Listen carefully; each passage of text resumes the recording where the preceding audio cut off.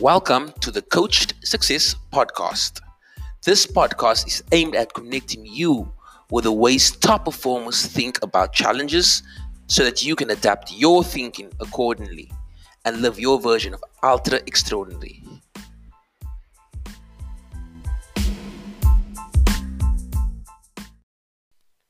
On today's episode, I speak to Aaron Golub, the first legally blind athlete to play Division 1 football. We speak about his resilient approach to life and how he refuses to see himself as being a victim. Instead, Aaron sees his visual impairment as an opportunity for him to lead the way for others who doubt themselves. Stay tuned. This is an episode not to be missed. Aaron, how are you doing? Hey, I'm doing really well, Kyle. Thank you so much for having me today. Okay, thanks so much for joining me on the podcast. Yeah, man, my pleasure. Aaron, can you tell us who is Aaron? Yeah, so my name's Aaron Golub, and I'm legally blind and became the first legally blind Division I athlete to ever play in a game. I played football at Tulane University, went on to become an NFL free agent, talked to a few teams, and now I'm a speaker and mindset, consultant and coach, and work with people to achieve success in their life. Awesome.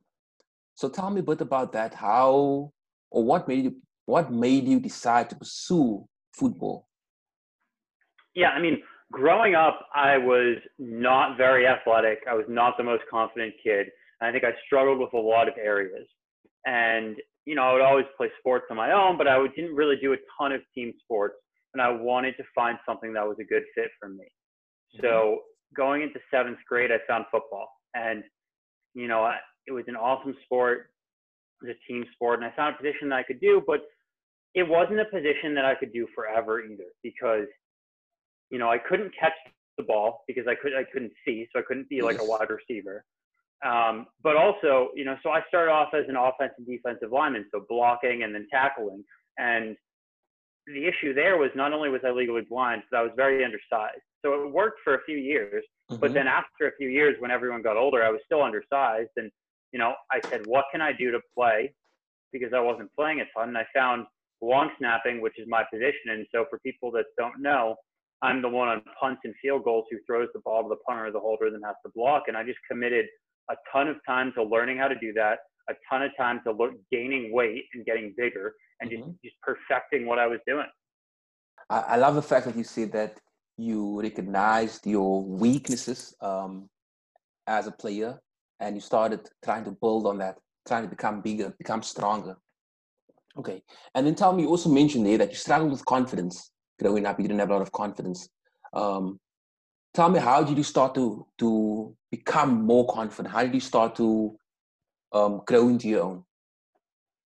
Well, I think the biggest thing is the actions that you take build on each other every single time.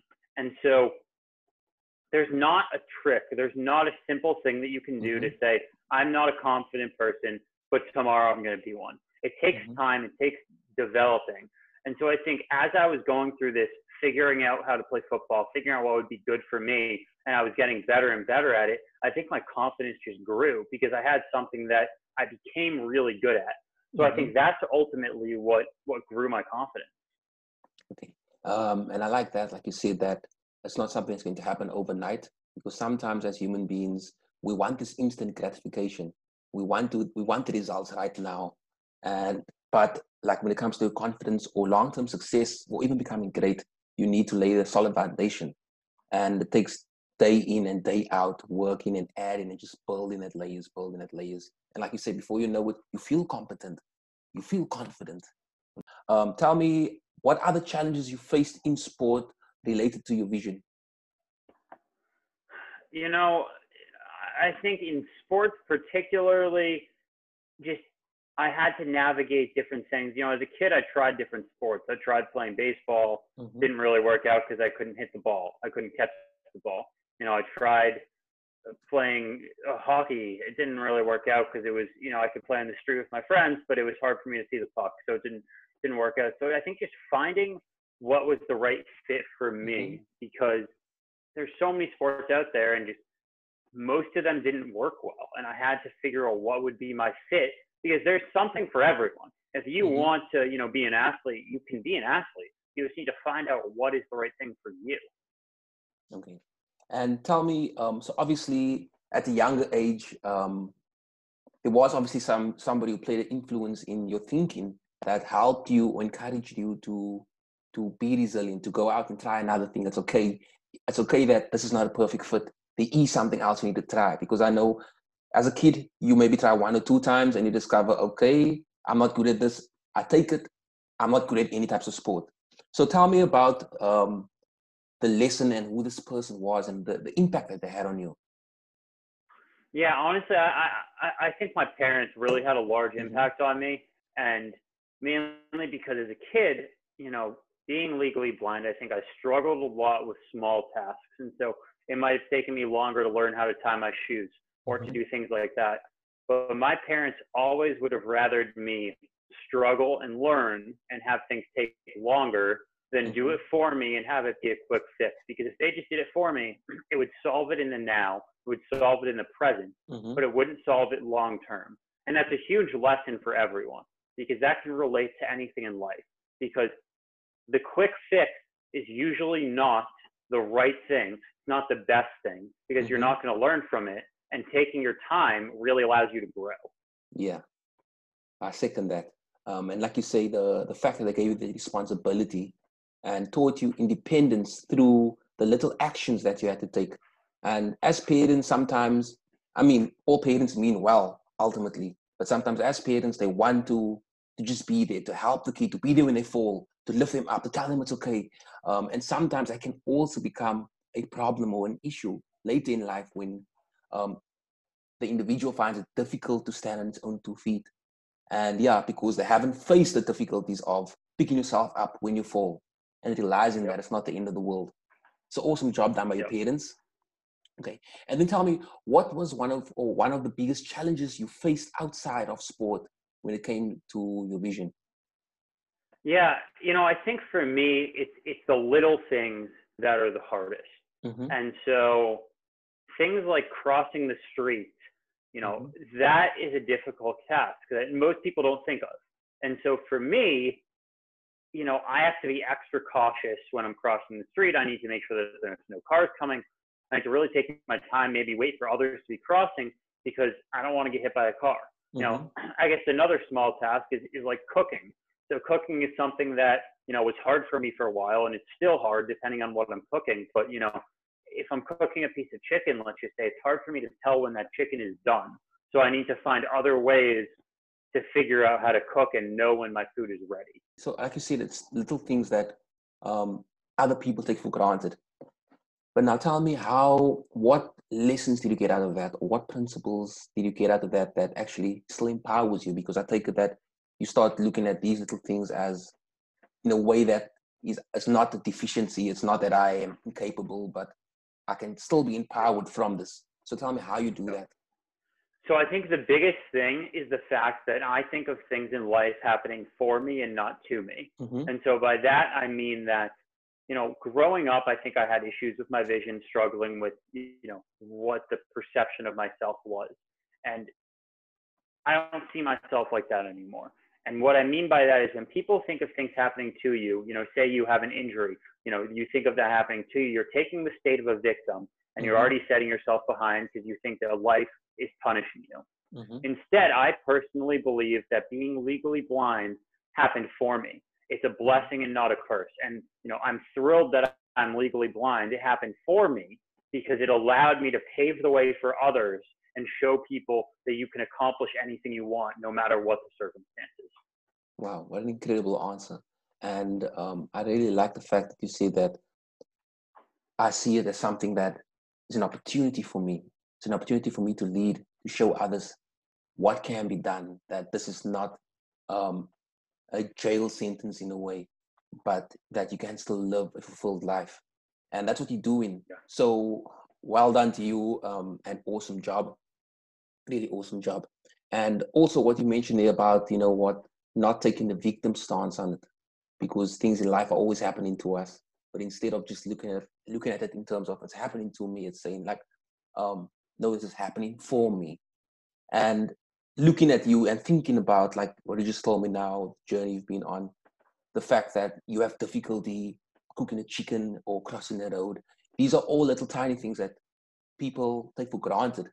But if you look at this in a more holistic way, these are things that are happening for you, because what does this teach you? It teaches you that to appreciate the tiny things, okay? To see the tiny detail in things, which most of us don't, okay? It also helps you to be more resilient. Whereas most people, they upset because they're not feeling good today, or someone says something bad to them. You have to develop that resilience, that thick skin, and find solution, be solution orientated. So I love the fact that you say, I'm not taking a victim stance on this. Okay, this is an opportunity for me to be a leader. So, yeah, and actually building off what you just said, I actually heard this morning. I forget where. I think I was listening to a podcast, but it really stuck with me. And the person said that you should always respect the opinions of others, but not value them. And by that I mean, you know, I respect everyone's opinion. Everyone can think what they want of me, and I respect that. But I don't value it. I don't care what they think. You know, if someone has a bad opinion of me, I'm not going to value that. And even if someone has a good opinion of me, that's awesome. I respect that. But I don't value it, because I don't want to ever get too high on myself and think like, oh, amazing, because I never want to get too low on myself at the same time if I have a bad day. So respect everyone's opinions, but you don't need to value all of them. Yeah, exactly. And that's also important, especially in the information age, where there's so much information around. Sometimes we listening to everybody's stories, what people are telling us, and it doesn't necessarily mean that you have to accept that. You can filter it and say, do I think this is going to serve me and my purpose and my vision, or serve me along my journey or not? That's a way that I look at life, in terms of, this is either serving me or it's not. I listen to everything people tell me, but if I think it's not going to serve me, then I will put it to the side. I'll still evaluate it and I'll analyze what they're saying, because sometimes it's a different perspective that can provide value. But like I say, at the end of the day, I still make judgment of what I'm going to decide, how to move forward. Yep. Okay. Oh, I completely agree. And then, so you said, so you said you moved from football, and now you're doing mindset coaching and help other people awaken their power. Is that correct?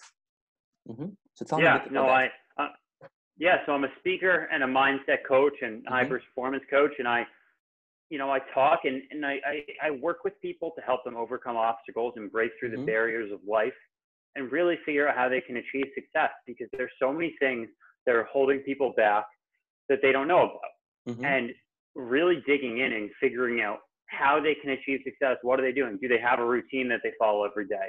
Do they time block their day? Do they do all the little things that compile together and create success? And most people aren't doing those things. And once you start doing them, they add on each other and allow you to create success. And I completely agree. That's something that I also, because I'm in a similar field, also mindset coach and performance. So I also work with some athletes, and I try to help them design systems to help them perform at a higher level. And what you mentioned there is about, the routine, or they don't see their blind spots, the things that's maybe blocking them from achieving the next level. So tell me a bit about what daily practices you have currently that you have part of your routine that helps you always step into your vision. Yeah, so I mean, I have really two main things, and I can break it down. So I have a morning routine that I do every morning, and I have daily non-negotiables in business. And so for the morning routine, it's pretty, basic every day. Wake up, work out, read for a little bit, not very long, like 10 or so minutes. Think of do some gratitude, maybe do some breath work or meditation for a little bit, and take a cold shower to get ready for the day, and then have breakfast. And it's the same things every single morning to get my day on the right spot, on the right track. I actually didn't mention the biggest part of that is waking up on time. And so tomorrow morning, my alarm is set for 5:10 in the morning. And when it goes off at 5:10 in the morning, I get out of bed at 5:10 in the morning, not at 5:20, not at 5:12. Get up on the first set, because if you push snooze, it's actually harder to get up the next time. Hmm. Yeah. And I like that, like you say, you just have a structured routine that you follow. And this helps you step into the state every single day that you need to be in to help people tap into their greatness. So awesome. Yep. And then, so we spoke about the daily practices that you have, and speaking. Tell me a bit about speaking. How did you get into speaking, and how was it when you first started speaking? Yeah, so I got thrown into it at a very young age, Okay. mainly because not speaking necessarily at events, but I had a lot of publicity around me with football, being legally blind, playing Mm-hmm. football. So I had a lot of interviews. I had a couple Okay. like national televised ones senior year of high school. So I was really thrown into a situation where I either had to become a good speaker quickly or I was going to embarrass myself on TV. And Mm-hmm. so, you know, sink or swim, you figure out how to swim. Mm-hmm. So I got good at it at a young age, and I did it here and there throughout college for interviews. And then, you know, after college, I really said, you know, I have something that I can really impact, inspire other people, and help them out. And that's really what caused me to do it, because I'm really able to share what I've learned and what I do with other people and help see them succeed in the future. If you are enjoying this episode and would like some practical tips that you can use daily to thrive, then head over to coachedsuccess.com/thrive and download our 5 daily tips to thrive. That is coachedsuccess.com/thrive. Now let's get back to the episode. And what you mentioned there is obviously that you started at a young age, but what you also mentioned is that it's either sink or swim. And when you put in the position to sink or swim, you're going to swim. And what I like about that is the fact that you've developed this confidence in yourself, the belief in yourself that I am my own hero. And if I'm in a place and there's no way out, I'm going to find a way out. Okay. So that's incredible, an incredible way of looking at life. And then you Yeah. also mentioned you had televised interviews from a young age. Tell me a bit about this. How did you manage to not be too egocentric? Okay, or how do you still manage it today? Because I believe that's very important. That you need to learn how to obviously change your states. Okay, so I believe that obviously the ego state can serve you. But tell me, Yeah. when did you learn that, and how do you manage your ego? Let's say in a way. Look, yeah, no, I completely agree. I think you need to get rid of your ego completely. And so a coach at a young age taught me the fact that there's a difference between being confident and being cocky. And Mm-hmm. you need to learn how to toe the line between confidence and cocky, but never cross it. And, Mm-hmm. you know, everyone slips up here and there. I'm sure I did somewhat when I was younger. But I think my biggest thing is always try and toe the line between being confident and cocky. There's a huge difference being confident about who you are as a person, about your actions and how you speak, or being cocky and bragging about yourself. There's a big difference, and learning how to stay on that side of the line that's confident is crucial. Mm-hmm. Yeah. I really believe what you're saying there is very important. Try not to cross that barrier and to seem like you're cocky. Um, but then also as a coach, so obviously, like you say, being confident is important. Job is to move people. Okay. Um, so there comes a time where you want to be confident and you want to be assertive.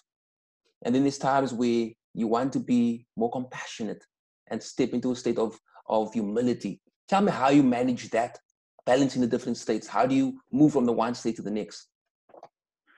I think it's just being able to read the room, being able to Mm-hmm. understand your audience and who you're talking to. So, you know, during a normal speech, I'd say 90% of the time I talk in the confident mindset. Mm-hmm. You know, depending on the group I'm talking to, for me, 90% of the time has been like that confident speech, and 10% of the time has been somewhat different. Now, that completely changes when it goes to a Q&A oftentimes after a speech. You know, if I Mm-hmm. talk to a company's sales team, they do a Q&A usually with me after. And depending on the question, you really need to learn how to answer it. And if you have to be compassionate, if you have to be, you know, empathetic, if you have to be confident, and you have to tailor it more towards that individual person, what they're saying, what their tone of voice is, and figure it out as you go. And then tell me a bit about how you dealt with COVID-19. I know in the US right now, you guys are dealing with a huge rise in cases. Did it affect you? And how did you deal with that? Yeah, honestly, at first I didn't think that this was all going to happen. And I'd say the first week of the whole quarantine where we had to just be inside, I was doing my normal stuff, but I was, there was nothing special to it. And after that first week, I really realized that this was going to be for a while. And I just started digging into everything I was doing. I maximized my morning routine, my non-negotiables. I started creating more out of my days. I mean, I am busier now than I was outside of quarantine because I've been able to do an incredible job of networking, be able to do a ton of podcasts like this, be able to do a ton of speaking over Zoom. I don't need to travel places and I can do it over Zoom. And it's been fantastic. I've been able to fit in a ton of stuff, reach out and connect with so many new people. And I think I used this time really wisely where I pushed myself ahead a lot instead of, wasting this time and sitting on my couch. If I had taken this time to sit back and watch TV or just, not focus on my business, I would have regretted it. I mean, this was a once in a generation opportunity. I saw it, as bad as everything is, I saw it as an opportunity to succeed in yourself, to push forward and do what you can control what you can control, and push yourself, your life, your business forward. Great answer. And what I liked about that is the fact that you said you saw this as an opportunity for you to double down on what you're doing, to maximize your morning routine, to work even harder on your business. So great things. It's a great way of looking at it, the whole crisis that the world is facing. But this again boils down to the fact that you are in control of how you're looking at this challenge. And the fact that you were born legally blind. You've had to deal with this challenge for so long that you need to find a way to start looking at challenges differently. And now when crises come up, you are able to look at it in a way that can empower you instead of being like the rest of the world where you say they are feeling completely lost or sitting on the couch, mopey, and feeling sorry for themselves. So I really like that. And then, Aaron, as a last question, tell me what is next for you right now? I think it's just pushing forward in everything I'm doing. I have, none of us really know when this whole stay-at-home thing is going to end, honestly. And so right now, I'm not really booking speaking engagements for in-person. I'm really doing most of it over Zoom, like I was saying. So really just continuing to build on my brand, build on what I'm doing. And, I have a lot of high aspirations of who I want to become. I want to be one of the world's most recognized speakers. That is one of my goals, and that's not going to happen overnight. It's going to take years, a long time to do that. But I want to be, one of my idols is someone like Tony Robbins or Ed Mylett. And, I don't know if I'll ever be as good of a speaker as Tony Robbins, but I can aspire to be. And my goal is to be on the level that he's on. And you never know what will happen. Maybe 5-10 years down the road, my name, Aaron Golub, will be just as recognizable as him. If I continue to put in the work, you never know what will happen. I love it. I really love it. I love the fact that you have a big dream, a big goal, and that you say, yes, I'm not sure if I'll ever be on Tony Robbins' level, but that's not going to stop me from trying. Okay? Keep pushing forward. I love that. And I'd just like to say thank you so much for taking the time out to chat to me on the podcast today and sharing your journey, your insight, and just your wisdom with us. Thank you for having me. I mean, I take advantage of every opportunity I can to get my message out there and to connect with new people. So I appreciate it. I appreciate you, and thank you for having me. Thank you.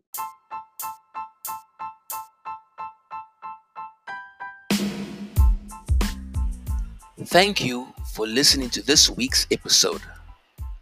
This is a weekly podcast, so tune in every Monday to get your dose of inspiration that will help guide you in designing your version of an extraordinary life. This is Kyle Daniels, wishing you an amazing day. Stay winning.